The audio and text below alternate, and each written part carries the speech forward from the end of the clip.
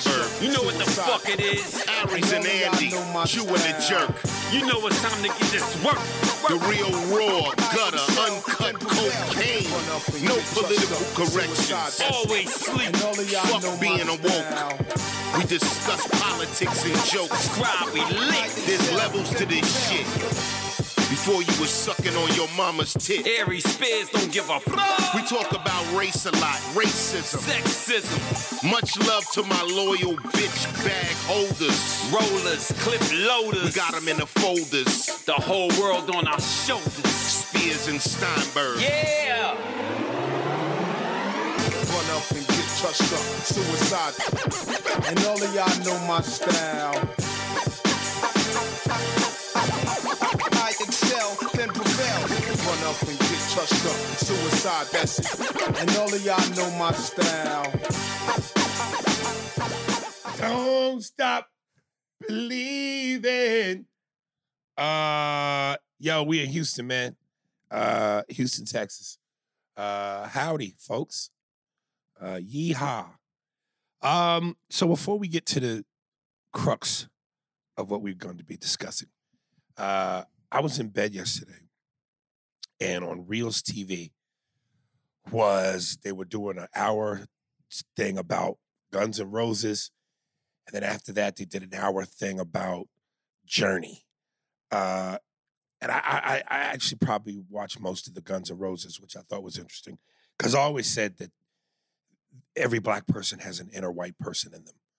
And I remember I did a post, I said, to all my black brothers and sisters, give me your top 5 rock songs by rock bands that make you bob your head.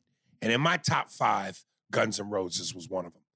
You know, I think I said Bon Jovi, Nirvana, Stain, Nickelback, and I forget who my 5th was. Dude, if you put Nickelback, you really got a white guy living in there. Never heard of as a blind man. I couldn't cut as a poor man stealing. Is this here? You remind me of what I really am. No Phil Collins, Something in the Air Tonight? Nah. You didn't like those drums? That was the best part. Yeah. After that, it was over. Right. But no Billy Joel? Hell no. How do you just Billy Joel like that? Man, I'm inner white boy, but I'm not white boy. That's the Piano Man. Nah, son. Nah. Which Guns N' Roses? Was it Sweet Child of Mine or Sweet Child of Mine, Paradise City? Yeah. All you like the whole Axl Rose, man. That voice was unique. But anyway, so after the Guns N' Roses, I watched Journey. And it was fascinating because the only song I really knew by them until they started playing other ones, and I went, oh yeah, I like that one too, was of course Don't Stop Believing. And my man, what's the lead singer's name? Steve Perry. Steve Perry. What a voice. Was the lead singer. Was. They even dubbed him The Voice. And you see why? Because this motherfucker had pipes. Voice was a little raspy. He had pipes. And some of what he could do in terms of, I don't know what the correct musical term for it is, but riffs, the way some of them riffs he hit and them highs and lows, motherfucker was dope. And I did not know that he quit the band twice. And the first time when he quit, they got 2 other dudes to replace him, but they didn't make last long. But then they set on a dude from the Philippines who they found on YouTube. And Andy and I went out to this place called, what was it, Langford Market? Yeah. We ate yesterday? Yeah. From Diners, Drive-Ins, and Dives. Great fucking burgers. And I was telling them about this. And as I was watching this, I just was going, and the dude who they got to replace Steve Perry, once they got him, he lasted and has been with the group since. And I just go, dude, if you are a diehard fan, and you know, music, like all forms of entertainment, but music means shit to people.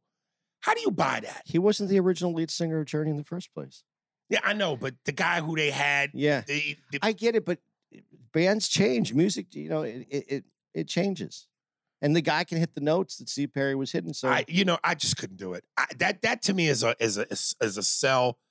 I just can't buy, because I'm like, if I'm a Journey fan, like a diehard Journey fan, and I'm loving the band and Perry. I'm looking at this dude going, yeah, you hitting the notes. Yeah, you sound like him, but you ain't him. I just couldn't buy that. I hated Journey anyway. I was not a fan. I'm an MTV kid. I got MTV, and every 20 minutes, Journey was on. And I was like, I have other songs I want to hear besides this fucking rock song right here. So you were journeyed out? I was journeyed out. I got my hatred from MTV. I hate Journey, Dexy's Midnight Runners, whatever the band is that did 99 Lou fucking balloons, and then they ran back in English too. I fucking hated that. They were on constantly. And a lot of people like and I hate that song because they played that video constantly. It was That's a song called It's the band. The band is Oh. I don't even know what the song is called. All I know, it's the one where they was like they drew it and then it turned into the like it was an animation. It goes back and forth. I like that. It was a great video. I hated this. They played it over and over and over. So prior to them playing it over and over and over, did you like it? Yeah, I thought it was a good video, but it ruined it for me. It ruined it because they wouldn't. So prior to because they wouldn't stop playing it. Right. They didn't want. I want stop playing it. Whatever that Journey song, don't stop. Not believing. Yeah, I want it. Stop believing. Play something else. So prior to them playing it too much, did you like Journey? You know, a girl in high school that I liked Journey, and I went to the Journey concert with her, and it was fine. It was fine. It just wasn't your. I wasn't a rock kid in like that. Right. And it was poppy rock. It wasn't even rock. Hardcore rock. Yeah. What is hardcore rock considered? Like Billy Idol? No, he was new wave. I don't know. I mean, like I like traditional rock and roll. I like the Stones. That's what I like. I'm not saying that's not hardcore. That's roots rock. That is the Stones. Who else do I put in that? You know, I wasn't a Led Zeppelin fan, but I'm a Led Zeppelin fan now. I have albums. Right. They're sitting in my room. But I like soul music. I liked blues. I didn't just like, and that's some of that poppy rock stuff just didn't fit into that. So I don't know. Yeah, it was. I just thought it was interesting. I did like Guns N' Roses though. Because of Axl's voice. Man. His voice was something unique when it came out at that time. My introduction to Guns N' Roses was from when I saw the movie Lean on Me, and they cut from when Morgan Freeman as Joe Clark left the school. They showed him walking out when East Side High was all pretty much white and nice, and then as they transitioned into what it became, graffiti, dirty, black. They played a Guns N' Roses song. It wasn't Paradise. What was it? Not Take Me Down to Paradise City. Welcome to the Jungle. Yeah, they played Welcome to the Jungle. In this get dirty, the niggas come, and it's Welcome to the Jungle. But yeah, that was my intro into Guns N' Roses. It was good. Did you think Guns N' Roses was a better band because Slash was black?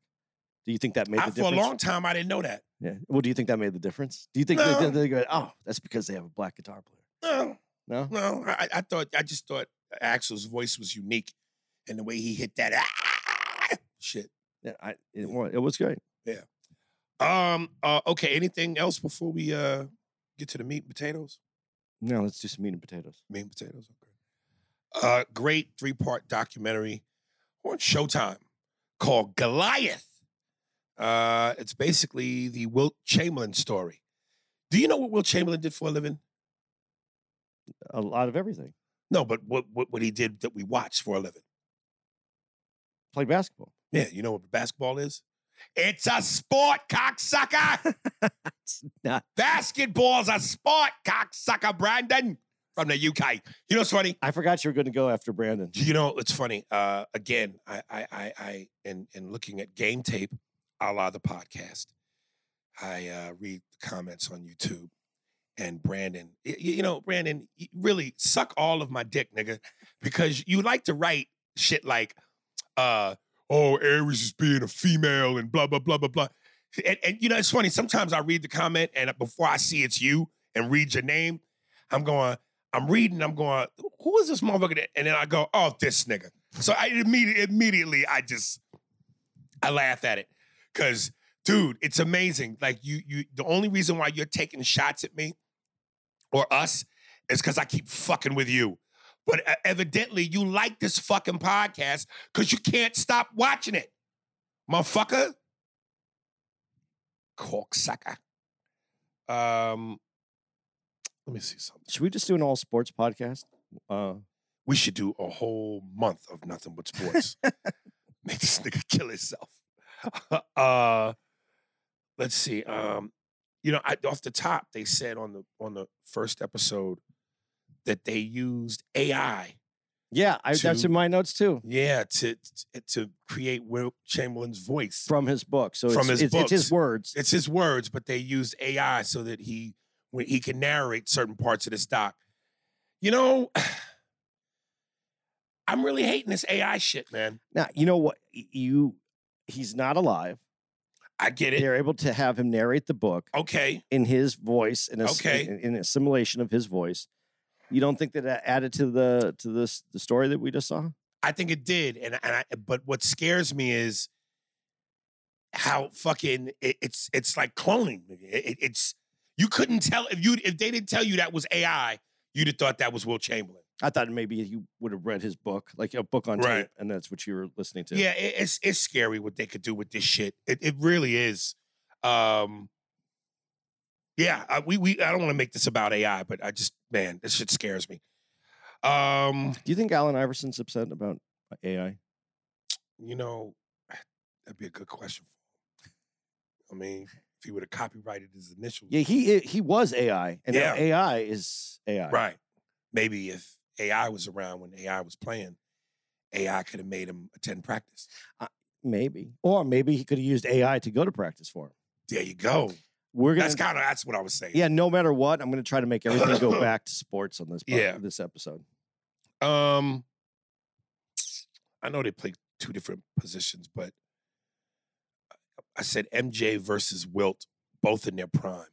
Who would you bet on? 1-on-1? Just a 1-on-1? Not 1-on-1. I mean 2-on-2? No, if you had to pick a superstar to go, I'm building my team around. Well, it's proven who won. So you say MJ. Yeah, who's won? But I see. It's a semi unfair question because I think if Wilt was around today and he wasn't the one, like the 7-footer, the only one, the superstar, the one with all the talent, if he would have been in a different situation where there was more people that were, if he would have ran up against a Shaq or someone, he would have learned that he had to be coachable. He wasn't coachable. He had he knew who he was. He knew what he could do better than anyone else. Even when he says that, there's a part in there when he says he's older, he's retired, and he's talking about him versus Bill Russell. One-on-one talent versus talent. I had to do this. I had to do that. I'm a greater talent. But if you can't manage that talent, and if you can't have someone help direct you for a team game, then that talent's going to get you exactly what he got. Based on what you just said, do you find him somewhat reminiscent of Allen Iverson? Because Larry Brown would often say, as far as a talent goes, Allen Iverson was one of the best. At times, seemed uncoachable, and also didn't play on a great team. Yeah, they didn't give him anybody to play with ever. Wilt did have times when he lost when he was on better teams. Right. So that's a big difference. I think as he got older, he became more coachable, looked at the game differently. But they break it down pretty good in here, and I don't want to get ahead of where you are in your notes, but they do break it down later where they talk about Wilt, and you see if he would have listened to the coach at that period of time, he probably would have had a couple more championships. So, and not to take anything away again, but let me ask you this question. This isn't about Bill Russell, but Bill Russell did win. Mm-hmm. And we've talked about him before, but he won in a time period but he was playing against Wilt. He was playing against other guys that we know today to be great players. Do you think that he had some of that determination to will his way to win? Because he did what he had to do. He wasn't trying to be a scorer, but there's another you watch in there where he was running, he runs the court and he dunks the ball. I mean, if he did what he had to do to win, do you think he had some of that Michael Jordan, that determination? Well, you know what was interesting, and I put this in my note, because what I didn't know a whole lot about Wilt, But what I did know that they, revealed was it was almost like he did everything before everybody did everything. Yeah. They showed him do a sky hook before Kareem. They showed him do a turnaround fadeaway before MJ. They showed him do the finger roll before George Gervin. And I was like, oh, shit. Everybody associates George Gervin with the finger roll. But everybody associates MJ with the turnaround fadeaway and Kareem with the sky hook. He did all those moves. Well, he did them, but he didn't do them the same. It wasn't their go-to move. He was able to do everything. So I thought that was saying. astonishing. Dude, he was an amazing basketball player. It's his championships, and I don't want to, like I said, I don't want to get too far ahead, but I think we can talk about this a little bit, even though it is far ahead. When they break down how on the 4 games that he did lose to Bill Russell, it was by what did they say, 9 points? Not much. Yeah, 7 or 9 points total Right. on all 4. So a shot missed here, made there, something different, changes his whole course of history. Right. And they talk about that too. And I that is amazing to me because the sad part is at the end when they were talking about it, that Wilt is left off everybody's top 5 list. Right. Yeah. Yeah. And when we talk about him, you put Shaq over him every time, but Shaq has championships. But do you think part of the reason why some people leave him off the top 5 is because he only won 1 ring? Yeah. Hmm. And he had all the talent, but he was playing on a team game. And then when they would get him talent, he was so dominant when he was by himself, he couldn't adjust to play it that way. I mean, he should have had some other rings, but there's some other things that's happened to him that I think he could have got another ring, one other. There's more as we delve into this. But Right. He was astonishing. I remember when I was a kid, I mean, I was young, but that's all anybody talked about. Wilt on the Lakers. Wilt on the Lakers. When I was a kid, that was the guy. Yeah, it felt like, and it's just because it felt that way to me. I don't want to make it seem like that was a general consensus from most people, but again, like you just said, I knew him mostly as a Laker. Yeah, even though he was with Philly, yeah, for a minute, but. To me, when I think Wilt, I think Lakers. Because that's where he won his championship. Again, this all comes down to not being the greatest athlete in the world. It comes down to championships. Right. And honestly, marketing wasn't as big of a deal then, but today marketing is a big deal. So back then, though, I think it was with his skill set and what he could do, especially at that position, do you think that if he were around today with marketing, he'd be a bigger deal? Even with the 1 championship, possibly, but then he would be the guy that he wouldn't be, because he would be the guy that they always said never lived up to his potential, right? Because that's the way they would have marketed it. The anti-marketing, the people against him who would have made the other people who played against him that got championships the bigger deal. Think about it. If it was Bill Russell, he's smaller, he's slower, he doesn't score as much, but you know what he does? He beats Wilt. 11 championships. So that's how I think the marketing would have went in that direction. Right. Because that's just how they do it. Right. So no, yeah, I don't think he gets it. I think though, if he played today with the people that play and the fact that he would have been challenged more by other players, and I think coaches not making $5 a day anymore, and not that they never made a lot of money back then, the coaches. So there wasn't that. They talked about that back then, not in this doc, but they have talked about that. The respect level came later when coaches started getting paid similar to what some of the players were getting paid. But why would you listen to that coach? You could score 100 points in a game. Why are you going to listen to the coaches telling you need to score less? Right. But then let's go to Jordan. When Phil says to Jordan, you need to score less, they become successful. So it's a team game. But Jordan listened to Phil, despite not wanting to do it. Right. Remember, Jordan talks about not hating the idea of the triangle wasn't he wasn't big on the triangle when it first started, because that was going to take the ball out of his hands. Right. Where's Doug Collins? Yeah, he said, put the ball in my hands. So, I think that there's that. But he's such a team-oriented guy, though. When you talk about Wilt, with playing volleyball after there, playing with, and then playing the game with the, and I still think that's amazing, because I was a huge Harlem Globetrotters fan when I was a kid. I thought they were greater than NBA players because I used to wait all year for them to come to town, and I used to go watch them play the Washington Washington Generals, or is that what I think that was the name of the team? And that was the best. That was the best day of my year when I get to go see the Harlem Globetrotters. So him being a Globetrotter, I thought was amazing too. I mean, and I remember when he was I remember everybody talking about him being a Harlem Globetrotter when I was a kid. Yeah. I should have wrote that coach's name down, but whoever that coach was, when he kind of slightly injured himself when they were playing against the Celtics, Bill Russell and the Celtics, and he injured himself, and then he tells his coach, "I'm ready to go back in," and the coach refused to put him in. Fran Bendikoff. Yes, and rightly so. He lost his job. What the fuck were you thinking? No, that was, we got this. Well, okay.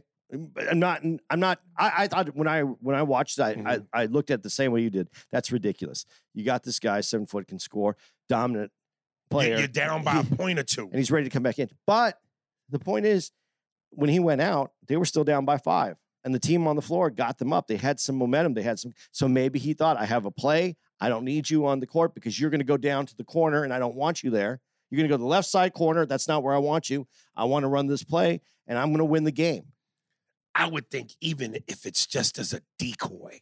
And I agree with you. How do you not put Wilt in the game? I agree with you. But at that moment, come on, you're on the sideline. You came back. And Wilt was the big reason why you came back too. But it wasn't just Wilt. I mean, it was who was the guard? Now I can't even remember the guard. For his team? Wilt's team? Yeah. I don't. Yeah, you do. He's the logo.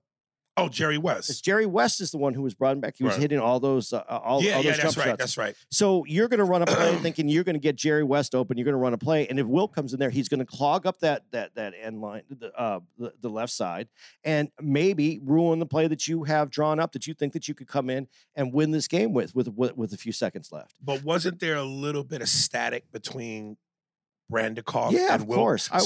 But I thought that had more to do with why he didn't put him in the game. But we don't. I'm just giving another side of it. Because I felt the same way you did. But then I thought about it. Like, okay, now let's break it down. Let's look at the game. And I didn't look at game tape or anything. But let's look at the game. You got a few seconds left. You got Jerry West hitting the jumpers.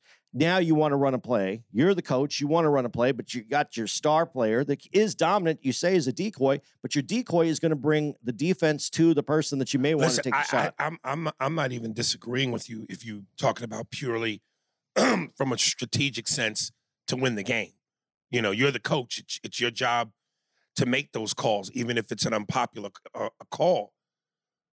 I'm just simply saying if personal beef is what helped you make your decision, that's fucked up. But then if the coach looks at him and says, "We don't need you," that there is some personal in there, right? Sounds like it. Because if he would have said, "I'm going to run a different play, we'll stay close, right? Hold on."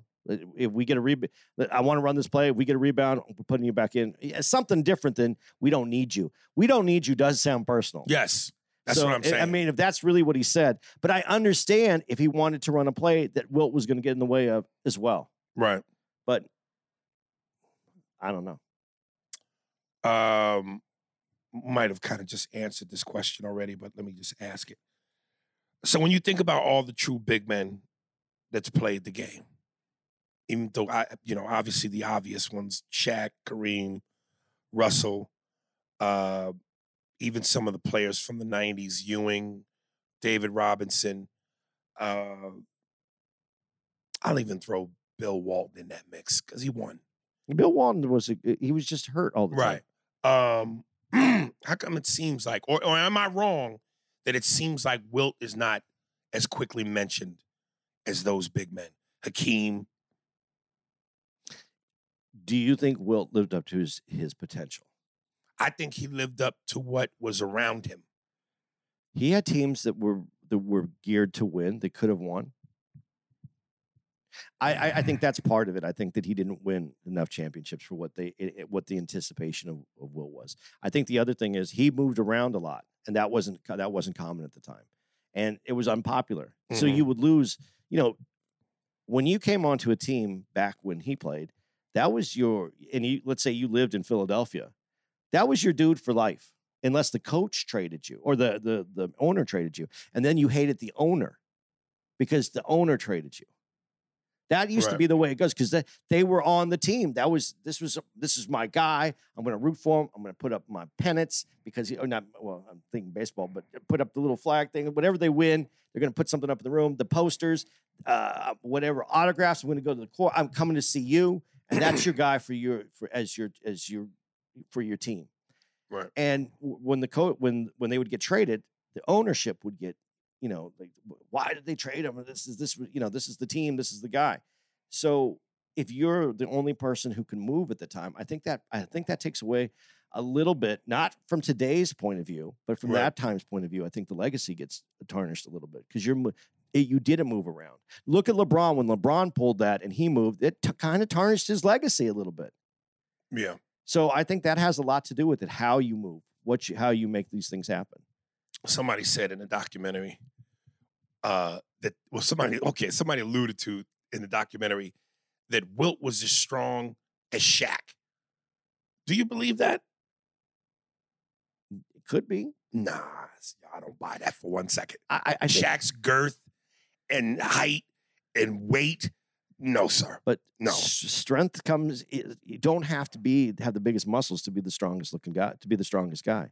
I'm not saying he is, because when I would look at it, when I watched it, the one thing about Shaq, and I'll always say this because I like basketball. I've been watching basketball my whole life. No big man usually has the legs don't match the top of the body usually, or they're still just thin. Right. Shaq is the only one that looks like he played football instead of basketball. Right. Right. At that size, at a 7-footer, because everyone else's legs are always thinner, and he had that power where Shaq leaned into you and was going to drop a shoulder into you. What were you going to do about it? That's when your legs right, were. right. But Wilt, I mean, if his upper body strength, but look, did you see how strong his legs were? Did you see how high he jumps? No, Shaq never jumped like that. Shaq could jump, but not like that. But for Shaq's weight, he was very agile and quick. He was almost like a guard when he ran up he was a guard at one time, but when he ran up the court, there's that, I don't even remember which game it was in, but when he's taking the ball up, I think it's when he's still in the Magic, and he takes the ball up because he has the open lane and runs from one end to the other end. Right. He looks like a guard.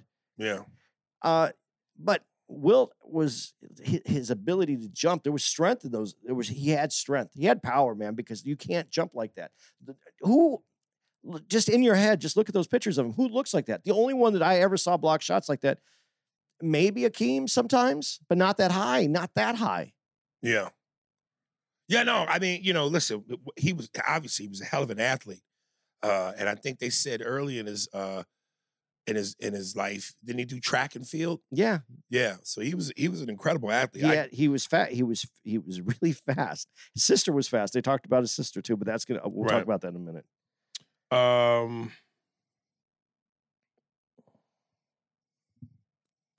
It's you can't escape what this culture and what this country has always been when it comes to race, plays a part in everything. And I love how they said it's like there were rule changes made so that blacks weren't so dominant. And I just thought rule changes made where blacks weren't so dominant in a world and time when whites were supposed to be dominant, which really proves that blacks were dominant. You know what I mean? It's like, come on, man. But I'm going to say this, and you're not going to agree with me, but I'm going to say this. You can't say that. You can't, and I would agree with you. The most dominant person was Wilt, and they did Wilt changes because of that. Yeah. But anytime someone comes along that dominates something that's still, they move it. But it does seem it happens a lot more to black athletes than it does. When Tiger was killing it, that all of a sudden they started growing now I don't even know, not the fairway, but the second cut, the rough. The rough started getting longer. They started moving the tee, but everybody had to play from a longer field then too. So they do make it more challenging. I understand. I'm happy that they moved that it isn't a 6-foot lane in basketball. Can you imagine today how crowded that would be? So it seems like that needed to happen. Do you think it's solely just because it's a black athlete, or do you think there's an athlete that's so dominant that they need to move it? Okay, so and I'm not saying that it's not out there. I don't have this information, But I'm asking the question: what white athletes have ever come along where they changed the rules? I just know that they change rules. Why do they change rules? Okay, but you can't. But I don't. We can't be. I don't want to be vague with that. I don't want to be vague with. I want to either. be specific. Well, let me What white athletes have come along where rules have been changed? Let me be specific then, and let me say it a different way. Rule changes have happened throughout sports. Would you agree with that? Okay. So when a rule change happens through sports, we change it to better the game. If it's something that is or to stop certain people from dominating. To change we to better the game, because that's what if someone's dominating, if one person dominates, you want to make the game so that it can be a better game. You can't have one person just killing it the whole time. Well, we said when we were talking about WNBA, lower the rim because it would make more people dunk. That's the opposite direction of what you're saying, because you want more dunking going on. Now, I will say this. But that challenge is biological. Yeah. Yes. Okay. So when you look at sports and you see something crowded, you just go, well, we need to make rule changes. When it's changed because a black athlete is the one that is dominating, then it's because of the black athlete. That's how the narrative changes. But aren't we trying to make the game better? Because if Wilt would have played that game with that 6-foot lane, and you can't, you have to be at the free throw line. Would you want a game where you just saw guys running, getting fouled, running and jumping from the foul line and dunking? Only a few people could do that. But I don't. Who are the people do you think that could do that? Well, Will, Michael, and Dr. J. Those are the three that could do it. What color are those three of them? Yeah. So it's because they're black, but it doesn't improve the game. So what I'm asking you is it because they're black or because their dominance needed to change? We needed to change the game to make the game better. Them being black might be the reason why you could say their skill level was better, but did you change the game because they were black, or did you change it because it needed to be done to make the game a better game? What do you think? I think you change it because it's a better game. Are we getting a better game today because of it? So you don't think it had nothing to do with them being black and dominant? Of course it has something to do with being okay. black. There's always that. But is that the reason why you make the rule change, though? Is it a better game that we end up with today?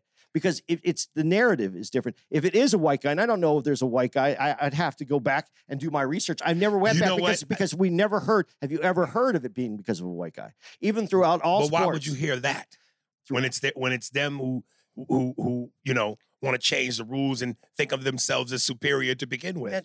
But they're making the game better. Do you think it's making it superior? The guy's still going to be superior. When they make here's the thing. When they make the lane wider, everybody still gets to play in the wider lane. It's better for everybody in the game, and it makes it more difficult for the one person that could dominate the game. Right. Is it a black guy? Yeah. So is it against black? You could say it's against the black community, but against the black player.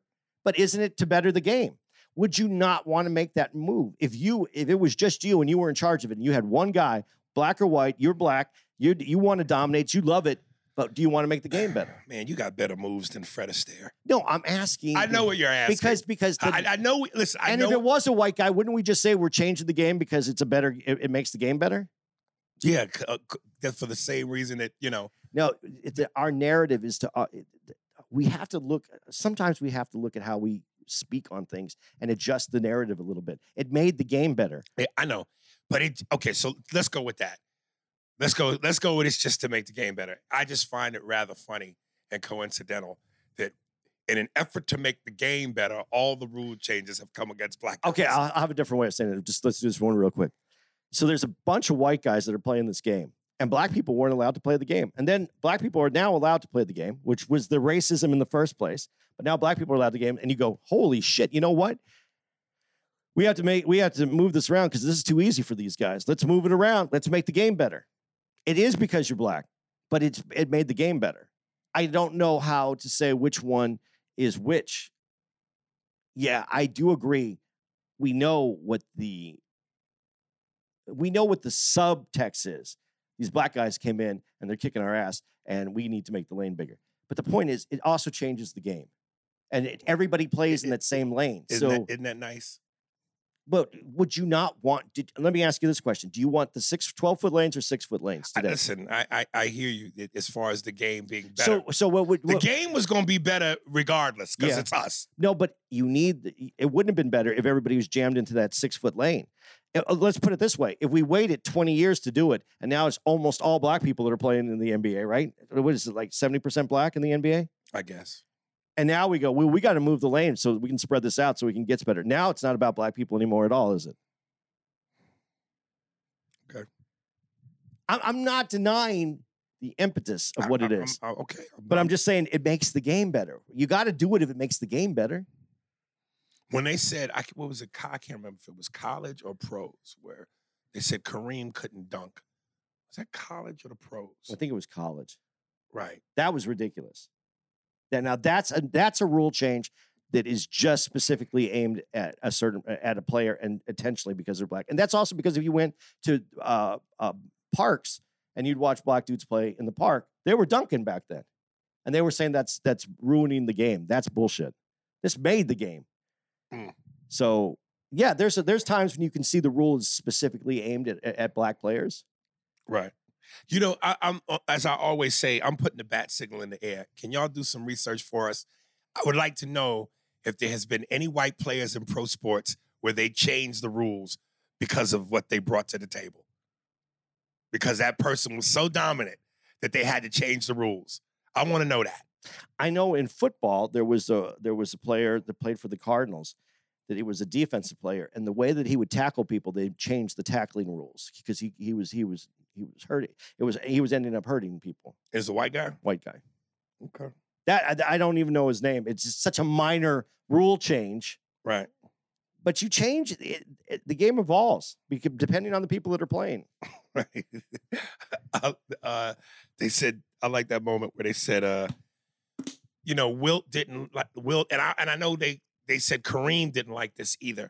When people would make tall jokes, and he said somebody, one of the tall jokes that you would almost like cliche that you would that they would be told or asked is, "How's the weather up there?" And Wilt said to the dude, "I have a phone in my ass. Why don't you call and find out?" I think it's funny. You know what I feel bad about though? I do feel bad about it because you watch Wilt, and I never thought about, you don't really think about this because he's tall, and all these tall players, and they were made fun of as kids, or they were awkward as kids, or they had issues as kids. But when people come up to him and look at them today, they're looking at him in awe, almost in envy. Right. And so it's coming from a different place, but they feel that everything that happened early in life.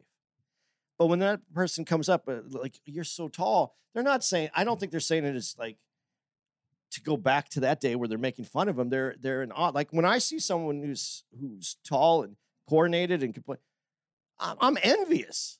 So it comes from a different place. But when you have all that from your childhood and that's all wrapped up in you, yeah, I can see them being upset about it. But it's unfortunate that they can't be where they can feel good about it. If I was going to be 7 feet tall, I would want to be built like Shaq. Because and Shaq is his own, that's what makes Shaq so I hate to use the word freakish, but again, like you said, most guys that are 7 foot are lanky and really skinny. Yeah. Shaq was like a football player at that height. Like a lot of them dudes, like this dude they just got drafted by the Spurs. Wembanyama. Yeah. I think I said he looks like a praying mantis. Like, and and I know he's still got to fill out a little bit, but how much more is he going to fill out past what you already see? And I'm just like, I wouldn't want to be that tall because you look freakish. Well, mature Wilt didn't look thin though at the end. Like his legs weren't thin at the end. He got into a different kind of shape. He was all filled out. He was muscle. Right. It wasn't thin, but most of the guys can't do that. I mean, even Olajuwon, was strong. I mean, very strong, quick and moved, but he was thin. But he filled out later too. Yeah, he filled out more. Like I'm really talking like Kareem, Wilt, Kevin Garnett. Yeah, but he's not 7 foot though. He's 6'10", I think. Yeah. And he was thin, but he was powerful though. Some guys, I don't understand how they can be that thin and that powerful, but they are. Yeah. But you're right. Well, you know what? Let me walk that back a little bit because now that I'm thinking about it, it's like Hakeem kind of was more on the thicker side than thin. Patrick Ewing was a thick motherfucker. Yeah, Patrick Ewing was full size. And David Robinson. And I got to say, man, probably some of the greatest shoulders I've ever seen on a guy. David Robinson? David Robinson's shoulders, dude. looked like 2 round bowling balls. Dude, but that has to be from being in the military and working out and doing the things that he did. Because when you get the Knicks always get players that have shoulders. I don't know what it is. The Knicks? The Knicks usually end up with Right. those players. But like Ewing had that same shoulder, not as big as Robinson, but but Ewing had big shoulders, but Robinson's shit was chiseled. Yeah. That circular chisel. God damn. Yeah, what the fuck? Rick Barry said Wilt's 100-point record will never be broken. No one has ever come close. But listen, I think it could have been broken. When Kobe scored the 81, he sat out the fourth quarter. He Yeah, told the whole fourth quarter. He told the coach, he told Phil, I'm done. He could have scored over 100, I think, because he was on fire that night. Would you have went for would you have tried to break Wilt's record? You know, let me ask you this question, and I couldn't even imagine getting. If I played in the NBA, if I even had a chance to play in the NBA, I'm a 5-point player coming off the bench for 30 seconds a game. If you're Kobe and you love the game as much as you do, and you respect everybody that you do, and you're a Laker, Right. and he scored 81 in 3 quarters, do you want to break the record? Yes. I think you're supposed to. Sports, that's what sports are about, breaking records, setting records. I'm not disagreeing with you, and I agree that most people would be like that. But Kobe had something. He has that thing to what he wants to win. Yeah. But win. Records didn't seem that important to him. But breaking Wilt's records, the dude had over 100 when he retired. So breaking one of Wilt's records really isn't taking anything away from Wilt. It's like, okay, I'm going to borrow some of these from you because you No, it's not. But that's such a specific, yeah, mind-blowing record. Yeah. That you gotta break that.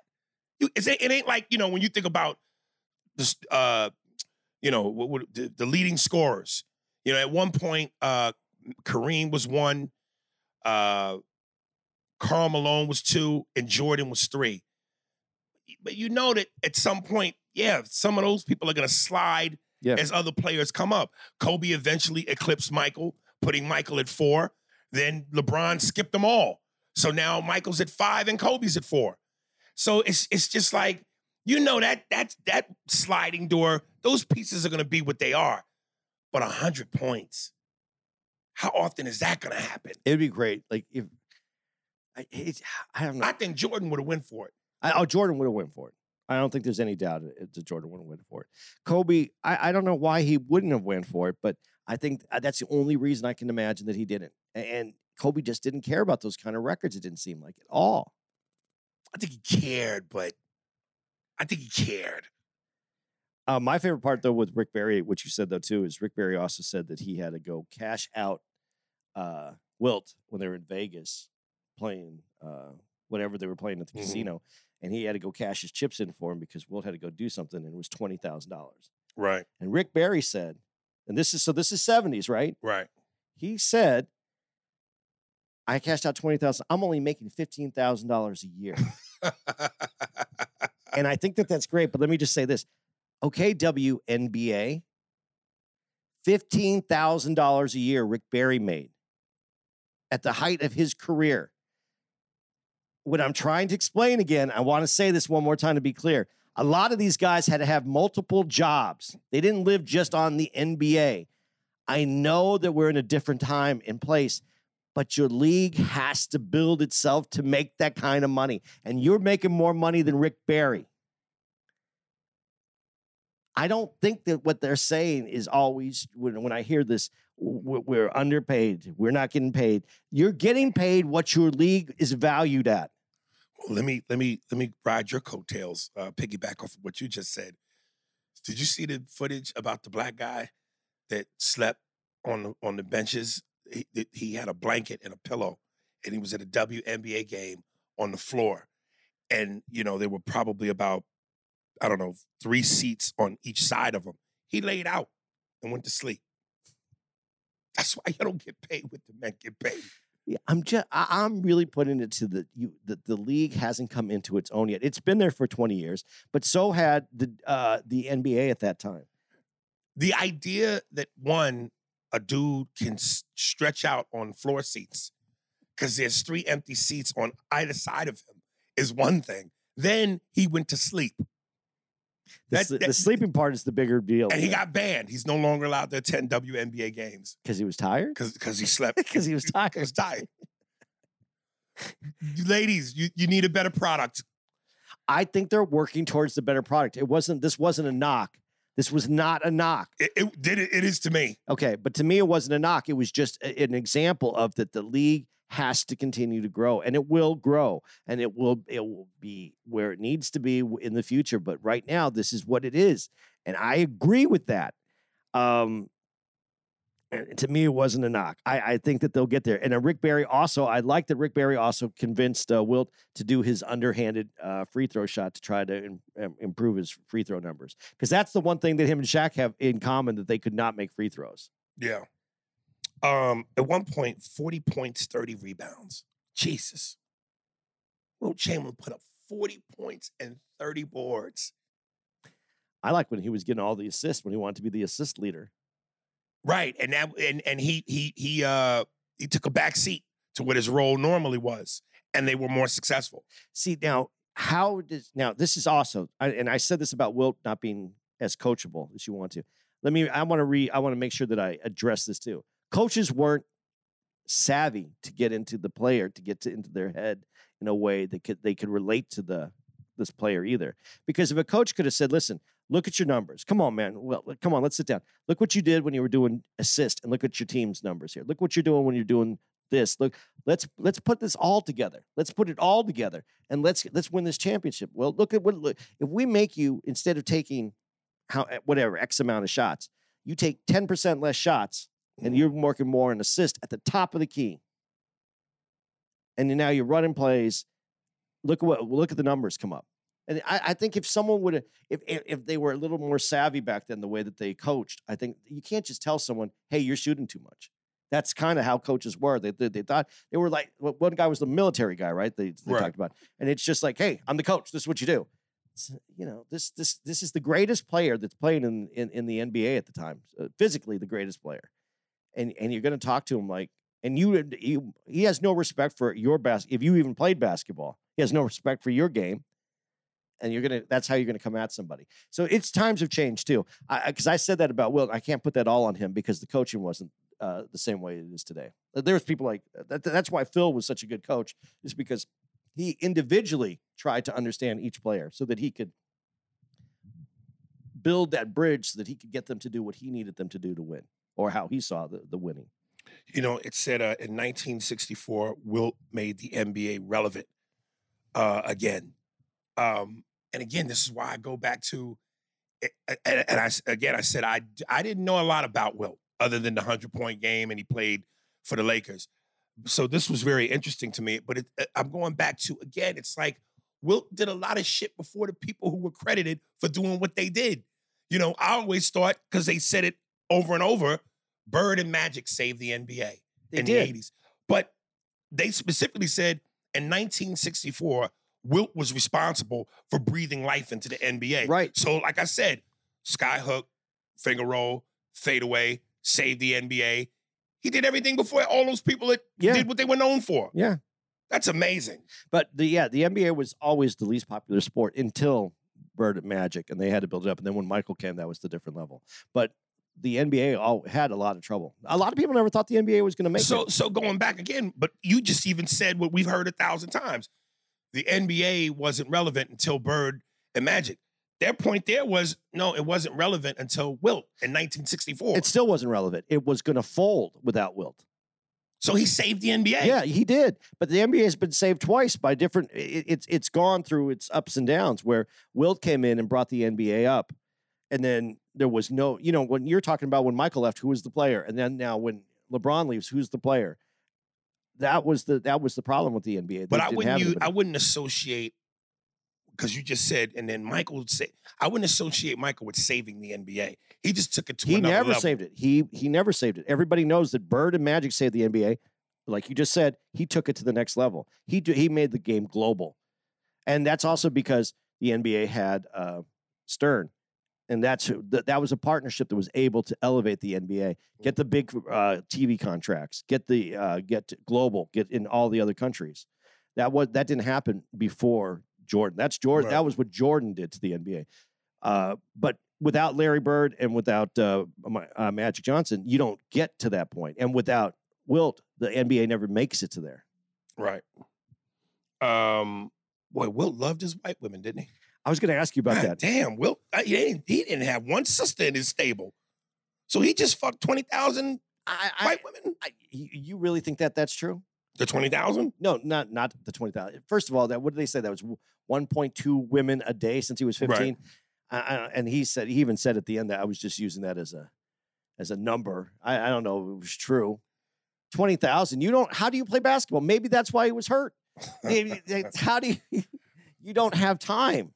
I know he's taking 2 or 3 down at a time, so that's how it can work out. Listen, they showed a lot of women that he fucked with.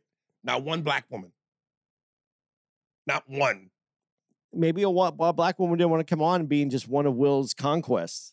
Fuck that. Where there's money, there's bitches. Okay, before we go any further to this, and since we're talking about women, I don't mean to be so misogynist about what I'm about to say. But how good did Carrie Champion look in this? I didn't even recognize her at first. She looked great. I didn't even recognize her at first. I did immediately. Right. I don't know why she's not on ESPN anymore. I don't get it, but and this is me being misogynistic. Do away with her, man. I didn't like her when she was on First Take. I don't like Molly on First Take. I don't like women in the sports, man. You don't commentating and talking with the dudes. You don't like Carrie Champion talking with them? No, because it always comes off like a boys. Oh, boys. Come on, boys. Like when the guys get heated and start going back and forth, women always take this position like, I have to be the adult in the room with the children. They're the moderator. That's why they have. That's fine, but stop being condescending. Stop acting like, boys, I'm the adult. I'm amongst the children. Like we're kids, like we're just fucking stupid kids. That's what men do. We're barbaric when it comes to sports. We're Vikings. We got a turkey leg in one hand and a fucking, what do they call that shit? It's not a mug. There's a certain name for it. A beer stein? What the Vikings be having, them big mugs. I don't know. It's a stein is all I know. You heard? Okay, whatever it is. We got the mug in one hand. We got the fucking giant turkey leg in the other. And we fucking... That's what we do. Stop trying to make us out to be these stupid, immature kids. I'll take Carrie Champion on that show anytime. Oh, God. Especially if they don't... Especially if they put her at that desk. She's all... Those oiled legs up, are oiled up. What did you... Lindy Healy, that little track person throughout his whole life. I was just funny though. She looked goofy when she was young. Well, and she was so that. Where did it fit, dude? You're Wilt, and she looked particularly small. It looked like he was fucking a midget. Where did it fit? In his pocket. No, where did it fit? Oh. Okay. Right. She looks taller today. I think he grew her. He might have. He might have stretched out. It was just kind of funny, but she's in the whole Let show. me tell you something. Here's a stat that I don't think gets enough credit. If Wilt, in fact, fucked 20,000 women and not a single STD, that's championship shit to me. Well, you bang 20,000 broads and you ain't never catch nothing. That's the thing that, made that a bad deal that came out, right? He puts his book out and the Magic has to announce that he has HIV. Right. That's a problem. So, that wasn't good for his marketing. The timing was quite poor. His son, Aaron Levy. I thought he got a raw deal. It seemed like Wilt wanted nothing to do with him. Well, he never met. He didn't know. Wilt didn't know he was out there. But even when he said, "I'm your son," Wilt was basically like, "Okay." No, he didn't reach out to him until later. Didn't he? I thought he never got a chance to reach out to him. No, I think at some point they said he did? He let him know, I'm your son, and Wilt could have gave a fuck. Oh, I didn't. I must have missed that. Yeah. Like his son, he was missed. Yeah, he was. That's what I was thinking. Oh, going back to your 20K, I wrote this down. I thought it was funny. I don't know if I have 20,000 pumps. And he. Oh no, that's actually more than 20,000 pumps because you don't just pump once and. No, that's what I'm saying. I don't even think I have 20,000 pumps. Oh, okay, right. Over your lifetime. Over my lifetime. You know, I wonder how many pumps does the average man have in a lifetime? I think it's funny because I think of that little owl that would lick the Tootsie Pop and say how many licks do you get to the center. Right. Yeah, I think that's unique. No, there is a statistic where it says the average human being sleeps X amount of hours in a lifetime. I wonder how many pumps, how many times a man shoots a load in a lifetime. I don't know. I think you should have a little owl that just counts them out now when you're fucking. You just one pump. Right. 2 pumps. You think if a guy lives to be, let's say 80, from the time he shoots his first load, till his last load, you think it would be enough to fill up a swimming pool? No. You don't think so? No. Let's say you start fucking it. Is there 15. Is there a deep end in this pool? Because I have all the pools that I know have a deep end. Let me say a jacuzzi. from 15 to 70. I don't even want to fathom this conversation. I really don't. I don't even want to try to even measure it and think about it. A bathtub. I think you could fill a bathtub of just jizz. Depends how long your dick works though for. Because you said 80. We got Viagra. Yeah, now, but I'm talking back in the let's say right now. Okay. From 15 to 80, if you took a person's all the semen, it could fill up a bathtub. Yeah, I think you could fill up a bathtub. I don't want to picture that, and you keep making me try to picture that. Okay. What did you think of Wilt's house? Now that I thought that was awesome that he built that house. Now that's something that this is what I wanted to say about Wilt that I definitely want to get to. He wasn't. You know how some people go, and I've met players, right, who are like, I'm more than basketball, or I'm more than my sport. I'm more. Wilt never said he was more. I'm more than. He just did more shit. I really like his approach to life. He loved, he played volleyball. He was the Dos Equis man before the Dos Equis man. That's what I'm saying. He did everything first. Yeah, he built his house. Building that house. And then you say, okay, he built the house, and then they have that in his bedroom. Well, first of all, he built his bedroom to be this bachelor pad. Right. But then to build your house, to think about it, and you're designing this amazing house that you're going to spend a lot of money on. And then make your bedrooms that was so fly. Right? So that the ceiling moves off so you can see the sky. And see the stars at night. How amazing is that? And that is a pussy magnet. So when I hear people say, I'm more than I do other things. Yeah, well, you can do both. You don't let anybody else pigeonhole you because Wilt never let anybody put him in like you're just a basketball player. But here's what I do wonder, and Wilt kind of alluded to this a little bit. He said, the one thing that I regret is that now I'm in a place where I'm ready to do something that I wasn't ready to do before, and he felt like it was too late, which was have a family. Yeah. Because he essentially never got married, never had a steady girlfriend. That was a big thing with him. He didn't want, hey, this is my girlfriend. He just had a string of women that he would go through. But it's like, dude, I gotta believe that as you get older, you don't want to be alone. And he was alone. That's what. And he didn't like the fact that he was older and he was so lonely. And that's what all those calls were, just people late having long conversations with people because he was trying to make up for the fact that he didn't have it. That Haley girl that he was with forever. Right.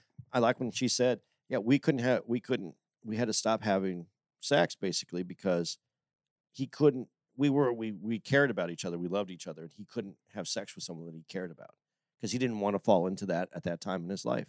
And that is, that's unfortunate. You have to be able to. Let me see.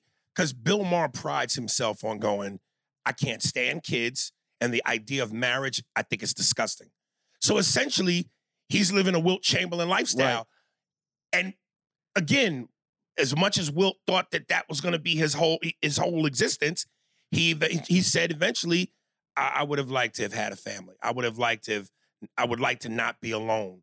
And I'm going, Bill Maher is damn near 60, damn near.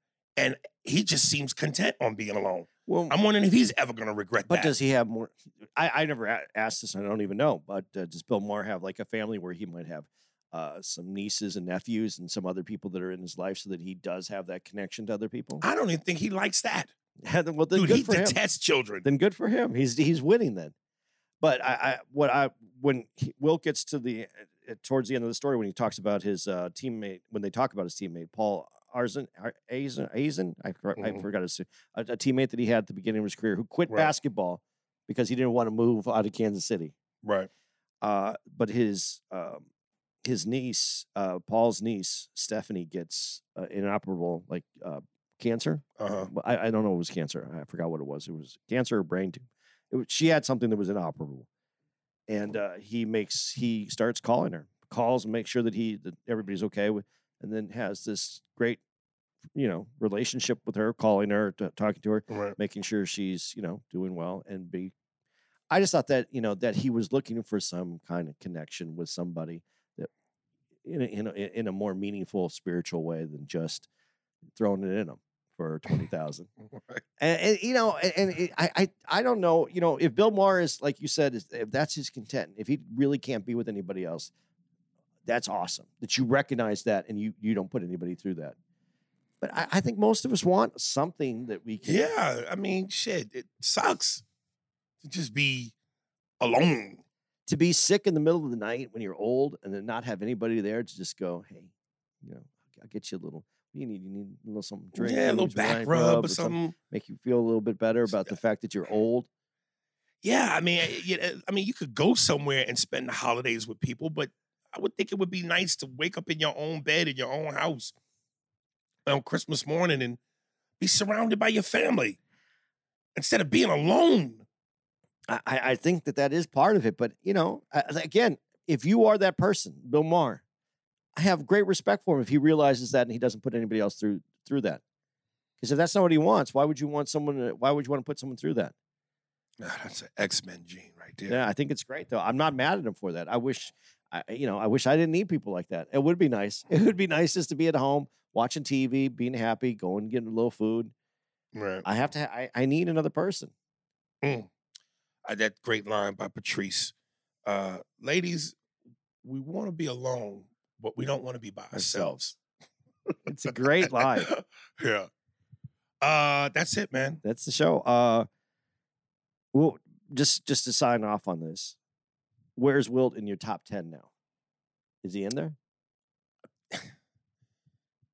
Top 10. I added 5 to it. No. Listen, here's the more interesting question for me. Where is he in your list of centers? Patrick Ewing, Bill Walton, David Robinson, Hakeem Olajuwon, Shaq, Russell, Kareem. I think he's third. Who's your first two?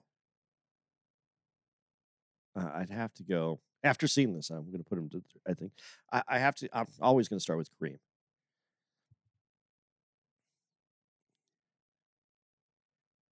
And I reevaluated. It has to be Shaq. 2. And then. So Kareem, Shaq, Wilt. And it was tough because I want to put Olajuwon at 3. Right.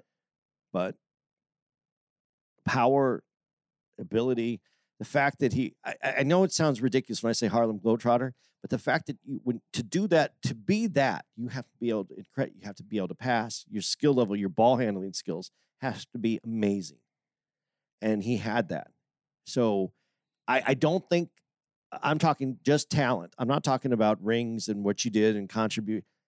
His talent, I would put him at 3.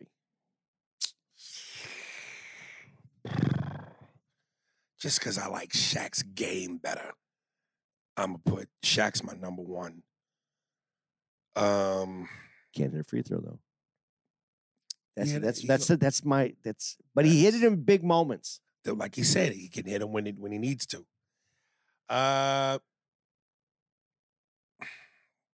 Kareem. Akeem. Talent, not accomplishment. Well, I know that it adds into it. Then I say for 4, Russell.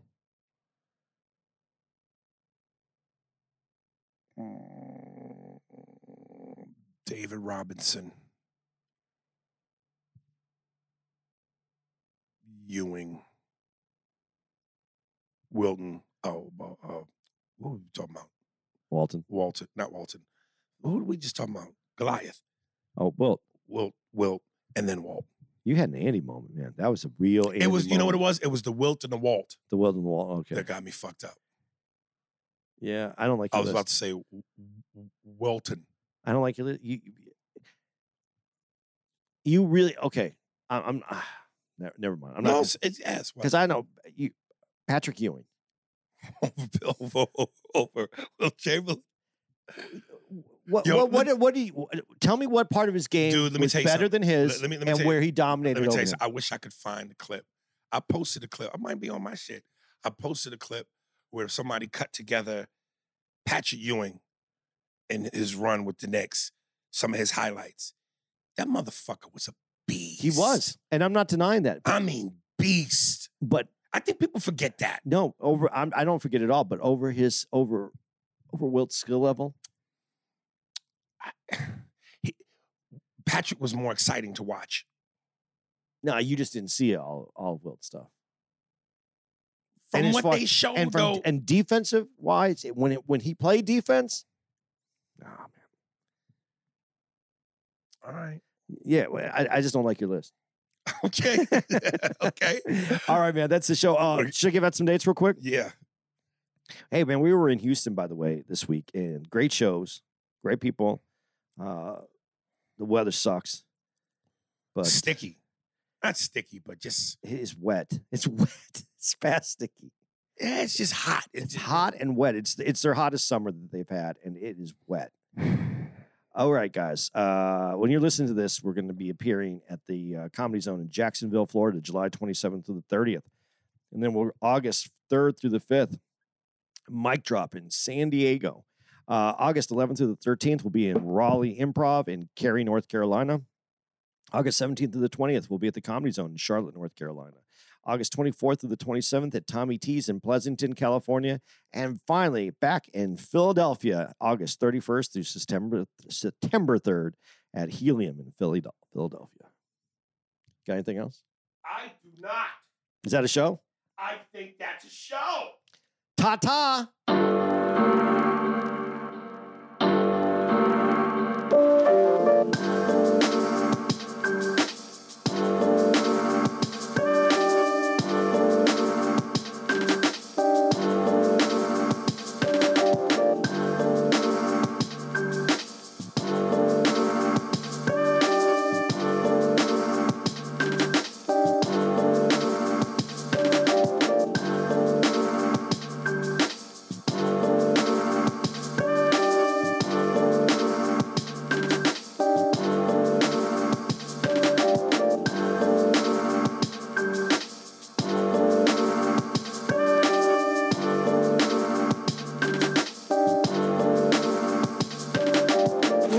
You don't like to do it face to face? I don't like that way. I don't like to see the face. You mean it? Nope. That's crazy. Look! You can get a doggy style, you can get a ling on your side. Those are your only choices. This is my house and I get to say. Got it?